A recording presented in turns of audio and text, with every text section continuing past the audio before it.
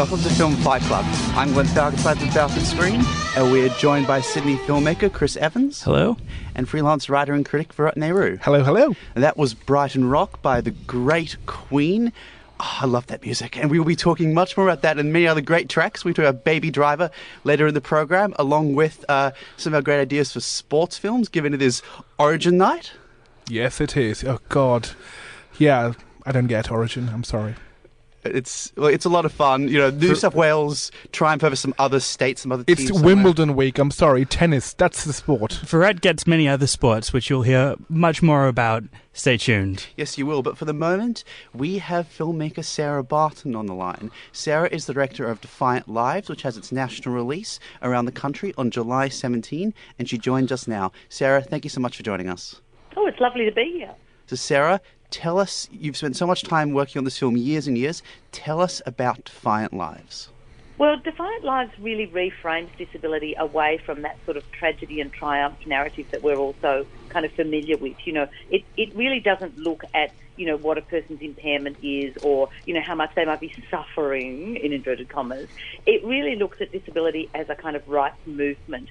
And for many people who don't have a lot of connections with disability, it's a bit of a revelation because people have always looked at disability as a kind of individual thing and not really thought about it as a kind of rights movement where people have actually fought for better access and in a really sort of systemic way. So that's kind of what the film is about. And I wanted to make a film that would make people not look away. So I think there's a real tendency for people to just say, oh, I don't want to think about disability, it's a bit like death, I don't want to go there. But in fact, Defiant Lives, whilst it does have a kind of confronting sequence towards the beginning, you know, it's a film that I think is very empowering for audiences, and they can walk out of the cinema feeling, you know, ready to take action and ready to be in solidarity with the disability rights community. Now, what I found so interesting about this film is the breadth that spanned literally decades, generations. You met so many activists, people who are for many years and are still involved in this movement. How did you go about sourcing all the interviewees and quite amazing footage that you got for this documentary? Well, I think that's where the 8-year, you know, time frame comes in. I got some development money in 2008 from Film Victoria, and that allowed me to kind of, you know, snoop around on the internet as it was then, which was pretty limited in what it offered. And then in 2010, I got a Churchill Fellowship, which allowed me to travel to the UK and the US. And rather than just doing what most Churchill Fellows do and take a laptop and write up some research, I decided that I needed to film my research. So I took my camera, I took my tripod and lighting kit and all of that, travelled on my own with all my gear, and I shot a whole lot of interviews. And I sort of looked at it as filming my research. So I was learning a huge amount as I went along, but also coming away with some really fabulous interviews that created the sort of bedrock of the film. Now, in Australian context, what I was finding quite interesting was talking about the medical model and the move away from that to a rights model. Because in Australia, I think the seminal work on disability has been done by Gerard Goggin and the late bioethicist Christopher Newell. In 2005, they released a book about disability in Australia about exposing a social apartheid, where, you know, talking about disability and how, you know, people with disabilities are become second-class citizens almost, unknowingly, but even though it comes from a place of patronizing and people don't often realize it. So what has the medical model actually done to people and attitudes and how that change has brought about? Well, I think, you know, the medical model places the responsibility for, you know, for solving things onto the individual. It sort of points the lack, the absence on an individual and says, well, you know, you can't get a job because you can't walk and you can't do this. Whereas the social model really looks at the social barriers that might prevent a person from getting out and about in the community, the absence of curb cuts, no ramps to get into a building. If you're confronted with a flight of stairs and you're in a wheelchair, that's a barrier. And so really it turned things up on its head. And it actually came from, it's interesting that Christopher Newell used that term apartheid, because actually in some of the history is quite interesting, and it does relate to the South African anti-apartheid movement. There was a man called Vic Finkelstein. Vic Finkelstein was an activist against apartheid in South Africa. And then at some point he made his way to England, where he met another disabled man called Paul Hunt. Now, Paul had lived in an institution. He had a physical disability, and the reason he lived in the institution was that the society was inaccessible for him in his wheelchair. Anyway, Paul and Vic met, and Vic had a real sense of apartheid and the injustice of, the rights of people of colour in South Africa. And Paul had really thought about, disability as an oppression. And the two guys came together and they formed this organisation with the catchy title of the Union of Physically Impaired Against Segregation. And I suspect that, Christopher Newell had that organisation in mind when he talked about apartheid and segregation. Yeah, it's fascinating that we talk about, when you think about institution, a lot of people might think it was, quite a long time ago, but that's not true. So what are the kind of people or what kind of attitudes you're trying to change with this documentary? Well, I think, a lot of people don't know. They just see a disabled person and they see tragedy, they see, someone other than themselves.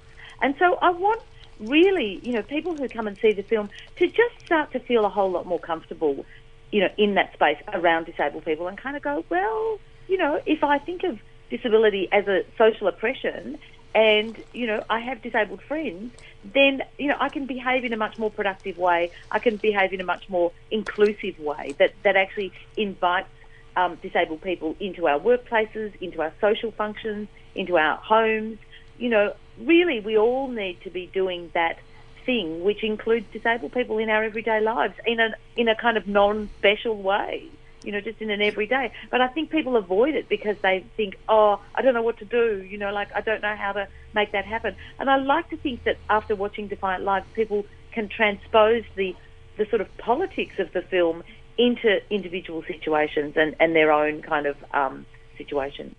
Yeah, it's funny because it often seems like when people think about people with disabilities, it's often the one day, the International Day with People with Disabilities, and, a lot of, ink is spilled and a lot of opinions are spouted upon, and then people forget about them because then they become uncomfortable again. So it's almost like the one tokenistic day of the year that people actually bring them out, there's a huge parade, and then you go back to being invisible again. So in what sense do you think the disability rights movement can move forward and gain kind of visibility in the platform?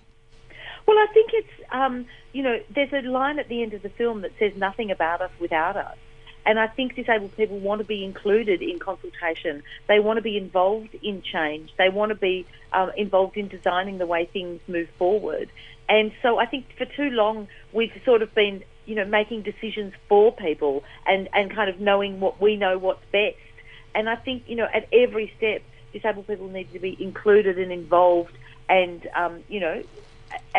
involved in decision making and not just sort of patronised and have decisions made for them. So it really is about, involving disabled people in every sort of level of society and thinking, do I have... I mean, I had a friend who was invited to an engagement party and she was a wheelchair user and the engagement party was upstairs. Like, those people just didn't think about the fact that their friend in the wheelchair was not going to be able to go to that party. How hurtful is that? So sometimes it's that simple, other times it's more complex. But once you involve disabled people in all aspects of decision making, then that's when you'll get it right.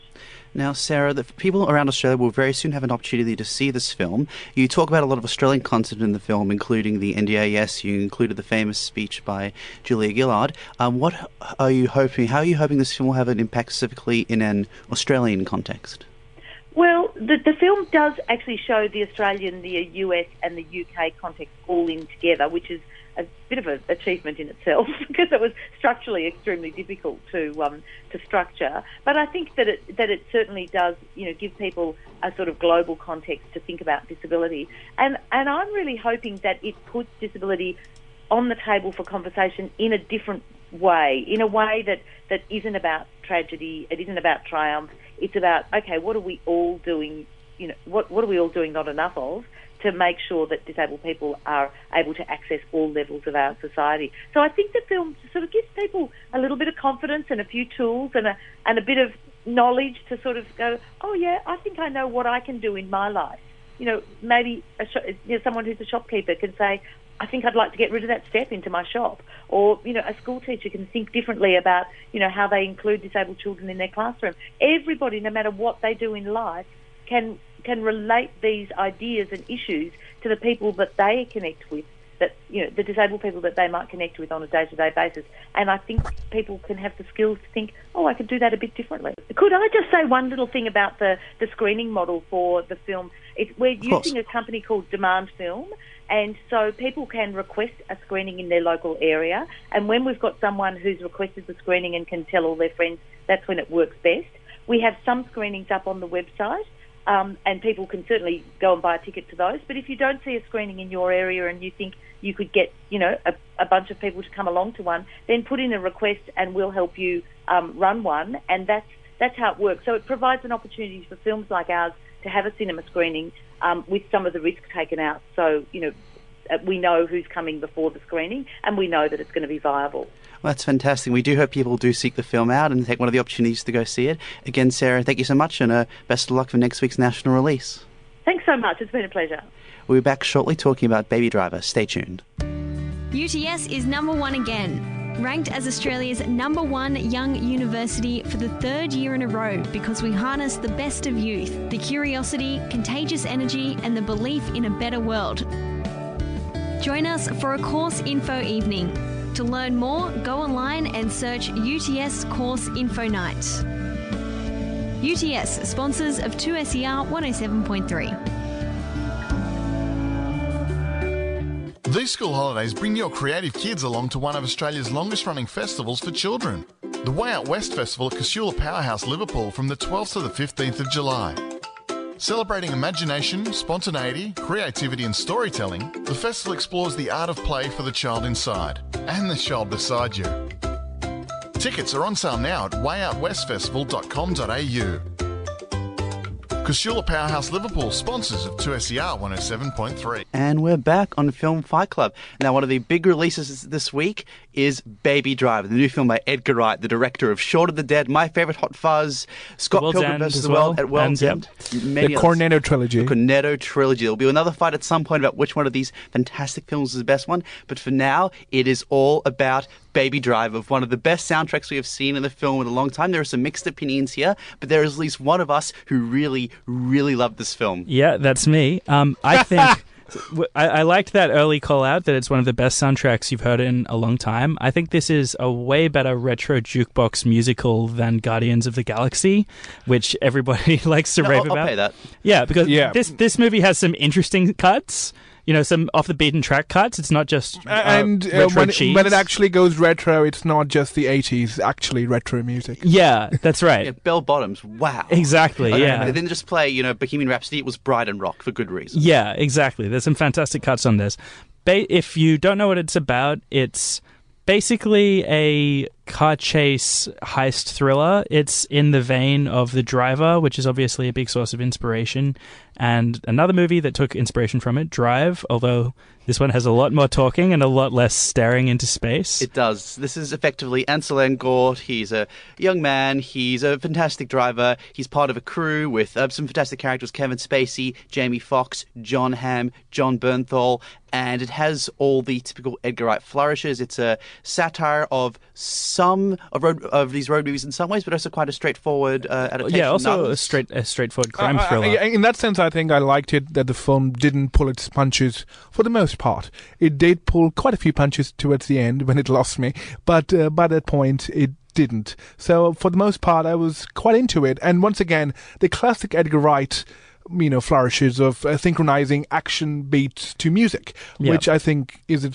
Edgar Wright staple, but in this film, that's how it really, really shone through. I was expecting that to be a lot more pronounced, having heard some of the pre-release hype for this film. It's subtle, but the music gives just a nice beat to choreograph the action.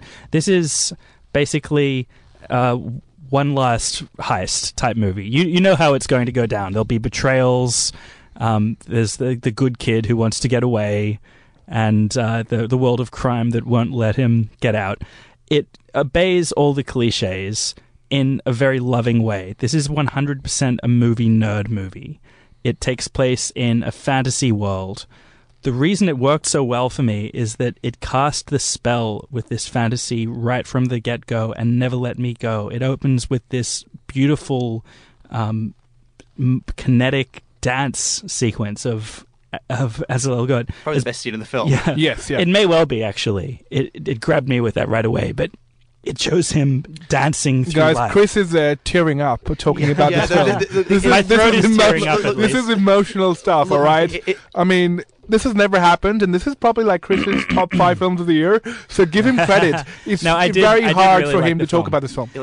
It's a fantastic movie, and one of the best things I liked about it was these characters. And people like working with Edgar Wright because he creates incredible characters, including Kevin Spacey, who can be comical but also incredibly maniacal, and take all the best characteristics of the roles we've seen him and know him from best, and put them together in one film. My problem with the film was tonally. I think it was quite disjointed. On one hand, you had Spacey and Jamie Foxx, who were incredibly self-aware about their characters. Even John Hamm was playing it quite, if you liked him in that sort of Mad Men avatar, you'll be surprised what he does with his role in this film. He's fantastic, right? Yeah, I agree, actually. He's so good. He's having the time of his life, doing everything he possibly can to break away from his madman persona. Yeah. And it's working. But at the same time, look, even that works, and, the actress who played John Hamm's girlfriend, I'm forgetting her name. Elsa Gonzalez. Yes, her role she's was fantastic. fantastic. In fact, I thought she was better than Lily James, who plays Angel Elsort's 50s waitress. She was archetype. basically like the double R diner waitresses from Twin Peaks. But that's the thing. On one hand, you have this eclectic group of characters who are very self-aware and they know what they're doing and they're very quick-witted. And on the other hand, you have this 50s kind of retro fantasy with Angel Elsort and the waitress and the diner.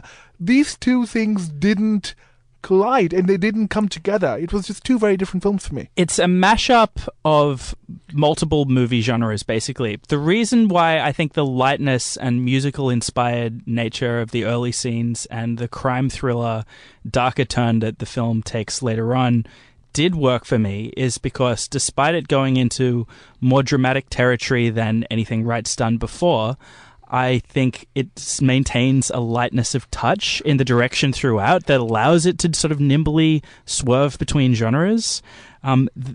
The lightness is basically all in the direction. There's even if the movie is going into dark and dangerous places, there's constantly a sense of humor through it in the way that, as we spoke about before, it's edited to the beat. There's a sense of magic to it in the choreographed use of colors, or the really fluid and once again beautiful use of the Steadicam. I found this movie to be just an aesthetic delight. The characters are great, but I was just loving being immersed in this world more than relating to these people as people more than movie archetypes. Yeah, watching and listening to it, seeing gunfights set to, to rampaging style of music is absolutely fantastic. And I enjoyed watching, this light touch, the typical reverent tone that he brings to a lot of his movies, where he's slightly parodic but at the same time paying homage. But he went a little too far in paying homage to these films and trying to make a straight thriller at times. I mean, there's bits where, things happen to people as you would expect, fatalistic, if someone gets hit by a car, this happens, you expect them to die. But there's one character, and we won't ruin who it is, but there's one character who just seems to have this superhuman ability beyond all else and was appearing in an entirely different film, which could have been a parody where everyone else was kind of, for the most part, in a straight thriller, and that kind of jarred me a bit. I was okay with that. I thought, there's got to be a guy who keeps coming in one of these movies. It didn't go too far for me. I mean, if I was watching a Takashi Miike film, maybe, but I wasn't. I was watching an Edgar Wright film, so I was a bit surprised by that. But at the same time, I think Kevin Spacey, if he told Edgar Wright, give me the best scene ever in any movie, I think he got that in this film. The way, I'm not going to spoil any of that. Spacey's so funny. No, not just so funny. I think the way Spacey just being Spacey in that one scene at the parking lot. Yeah, exactly. Was, I think, the best Kevin Spacey moment I've had in a lot of Kevin Spacey moments in my entire life. I agree. It's funny, not in the way that you'll laugh at it when you're watching, but I can laugh at it 2 weeks later. When I saw it, I'm like, I think back, did that just happen? Did Kevin Spacey just agree to that? Yeah. And of course he did. Yeah. But at the same time, let me come back to the genre mashing, and you said the nimble movement between genres. I like that, Chris. That's very, very sort of movie nerd, yes. Very movie nerd of you. But at the same time, look, I'm going to apply the same critique that I had of Guardians of the Galaxy Volume 2. because of that, and I feel the genre mashing doesn't help because we do not care. I did not care about what happened to Angela Elfsword and Lily James because I always knew what was going to happen to those characters. You know, why go into a dark place if you're not going to actually commit? Well, my feeling is I did care what happened to Ansel Elgort, but Lily James, as much as she was the crux of the film, him trying to get away, had this girl he absolutely adores, she was the least interesting character in the film, which had absolutely no agency. This, I'll grant you guys some, credit on what you're saying here. I think with regard to the Deborah's character, I think I was won over by the romance initially. I think it's very good chemistry that we have between Lily James and Ansel Elgort, and I thought there was a sweetness to their. They're not real people, once again. They're movie fantasy characters. But there's a sweetness to their interactions. I'm all on board for the dynamic, but I'm just not on board with the actual characterization, which is done so lightly. With a flippant paintbrush on a Pollock painting, which is not even a Pollock painting. It is just, some kid painting with a paintbrush. Towards the end of this film, I think there are definitely some things that Deborah does that show that she's portrayed way too thinly as a character. There's a line of dialogue that reveals exactly how deep her and Baby's relationship actually is at this point in the film, and I was like, whoa, wait. I felt like maybe the movie had just been hiding what had gone on up until this moment, but no. She's at that point defined sort of as an accessory to Baby rather than as a real person. You can definitely take some issue with that. But overall, I was able to go with the characters and suspend my disbelief and feel like they still were in danger, even though we were going through movie cliches, because I wanted to believe in the movie fantasy that this was constructing. I have to look on the all added up. This is a great film, and I think we've fallen into the trap sometimes as comparing. He's such a great director. We may be comparing this to some of his greatest films, but at the end of the day, on any measure, this is a good film. Actually, thinking because it's Edgar Wright, we actually hold him to a very high standard. I think that's the problem more than anything else. We expect so much from him, and so I think it's more about our expectations than anything else. I think so too. Well, Baby Driver will be in cinemas around the country tomorrow. Do check it out. Please do. We'll be back shortly talking about our sport and what sports movies you will want to see. Stay tuned. What have you always wondered about Sydney and the people who call it home? 2SER is seeking Sydney. Head over to 2ser.com and ask the questions you want our team to investigate. While you're there, why not vote for whichever question you'd like answered? 2SER 107.3. Stories, ideas, music. UTS Haberfield Club offers great quality food with terrific views and is just a short trip from the city. Open every day, your Sunday long lunch is soundtracked by the Sunday Sessions live musicians, making UTS Haberfield Club's dining experience one to truly savour. Whatever the occasion, you'll be inspired by the delicious menu and the superb location on Iron Cove Bay. Visit utshaberfield.com.au for info and bookings. Sponsors of 2SER 107.3. And we're back on Film Fight Club. Now, of course, it is Origin Night. Go the Mighty Blues. And we do love sports here at Film Fight Club. And we do. And there's a lot of great sports films out there. And, we've seen some classics, seen some great ones. But we also feel that there are some films, or sports, I should say, that either haven't and should be made into films, or if they have been made into films, haven't really been done justice as well as they should. Yes, and one of those sports is tennis. I know because, we are getting a tennis movie of some sort with Battle of the Sexes with Steve Carell and Emma Stone. We're getting two, actually. Two, and Wimbledon as well with Shia LaBeouf playing John McEnroe, which is going to be, I don't know, disaster of epic proportions, Will I it guess. be better than the last movie called Wimbledon? That was a great movie, come on. All right. So isn't Margaret Court a character in this new Battle of the Sexes movie? Well, if Margaret Court realised that she was going to be immortalised in Battle of the Sexes, I think she might have something to say about that. I hope not. But anyway... talking about tennis, actually, because I think we haven't had a good tennis movie because it doesn't feature much tennis. I think we need a good tennis movie with actual tennis, and it's a beautiful sport. As David Foster Wallace has immortalized in his essay, Roger Federer as a religious experience. We need a movie about tennis, with actual gameplay. I think Virat is right. Tennis lends itself to cinema, right? there's two central figures, so you've got easy conflict. The action of it is really dynamic. Yeah, it's constant very much motion. like boxing. It's like and a gunfight. sparring. Yeah, you can sparring. shoot a tennis match like a gunfight, but for some reason, no one's done this I've yet. never seen Strangers on a Train. Go YouTube the clip now. Just Strangers on a Train tennis. This is the most tense tennis match you will ever see. Actually, I have found a way to solve the GOAT debate. GOAT is acronym for greatest of all time for tennis nerds. I'm sorry, I had to clarify that. Which is the Roger Federer biopic. We need a Roger Federer biopic, and who better to play Roger Federer than Roger Federer?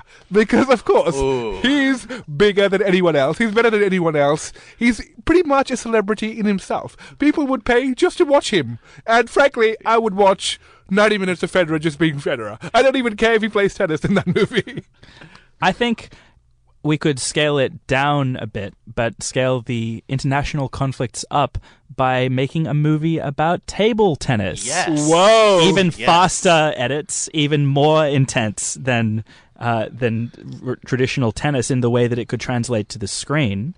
I think table tennis is a sport that tends to, at least in the Western world, draw outcasts to it. So you could put together a quirky cast of characters, and I think it would be really intense. But as Virat mentioned when we spoke about this before the interview, there is a very interesting political undercurrent that we could bring to this film. Yeah, I mean, in that sense, table tennis is much like chess. As chess has always been about the politics and communism versus capitalism. Pawn Sacrifice with Tobey Maguire was made about chess, with Bobby Fischer winning. And that was a huge moment at that point. And table tennis, in the same way, has a huge political undercurrent because European players at one point were dominating table tennis in the field with their mid-level play. They used to loop the ball, for table tennis nerds, Right now, China is dominating with what's called third ball attacking, which is you serve, then return, and then the third ball, they'd usually attack. It's a very aggressive, super aggressive style of play, which suits the penfold grip. So they shifted the game and pulled the rug out from under Europe. Pretty much, because European players were used to playing what would be called mid-level attack, which is you go far away from the table and you just loop extended I rallies. just want to say you are still listening to a film show. We just want to clarify But this. it's fascinating because it's got such political dynamism. And Forrest Gump does not have a monopoly on table tennis in film. That's true. I know. Going back to what Virat said about chess, I'd like to see if we can stretch the definition of sport a little bit here to games. I'd like to see a sports movie for actual sports for a chess movie for actual chess players that is built on the assumption that you know how it's played so that it can go into the mind games and really focus on the actual moves instead of making a movie around the game. The issue with chess is you always see the final scene in the chess game or this final bit where they knock the king out, or like from Russia with Love style. But I'd be happy to sit and watch from beginning to end. Yeah, you see the intense faces, but you don't see the strategy. Glenn, you did not say knock the king out. You do not knock pieces out in chess. I play some very aggressive chess, sir. I'll have you know. Sorry, you just flip the board, don't you? You just do that. You're that guy. Name the place, anywhere, anytime. But speaking of sport, there are many amazing sports out there. I'm going to go a little bit left field. I spoke last week about comics. I'm a huge Calvin and Hobbes fan. It's my favorite comic strip. There is a game within that, Calvin Ball, which I think would be fun and anarchic to adapt. More broadly, we've never really seen a Calvin and Hobbes movie. It's very difficult to adapt comic strips. We saw it with Garfield. There are a couple of people who dressed up and have this YouTube series as Calvin and Hobbes, literally just act out the sketches. It's absolutely hilarious. But I think we could really do with a proper Calvin and Hobbes film and see how Calvin Ball, which has absolutely no rules, you make it up as you go along, and that is how the mind of young Calvin works. And I'd like to see how that plays out. We've really stretched the definition of sports with this one. We just make up a sport. Why we won't not? be hosting Sports Fight Club anytime soon. I think there's something else called Sports Fight Club. Well, I mean, look, there's so many great sports films happening. I mean, we had the major boxing match this week, Holm and Pacquiao. We have the exciting news about the new Rocky film, which reportedly may feature Ivan Drago returning. And potentially, the son facing off against the man who's responsible for the Tevis File, which would make it incredible follow-up to Creed. How is that possible? America and Russia are now friends.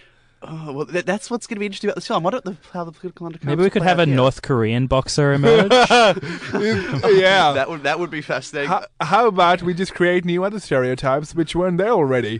Why not? We are fresh out of time. We will be back next week. Go the Mighty Blues and stay tuned for the Sonic Assassin. Good night. Good night. Good night.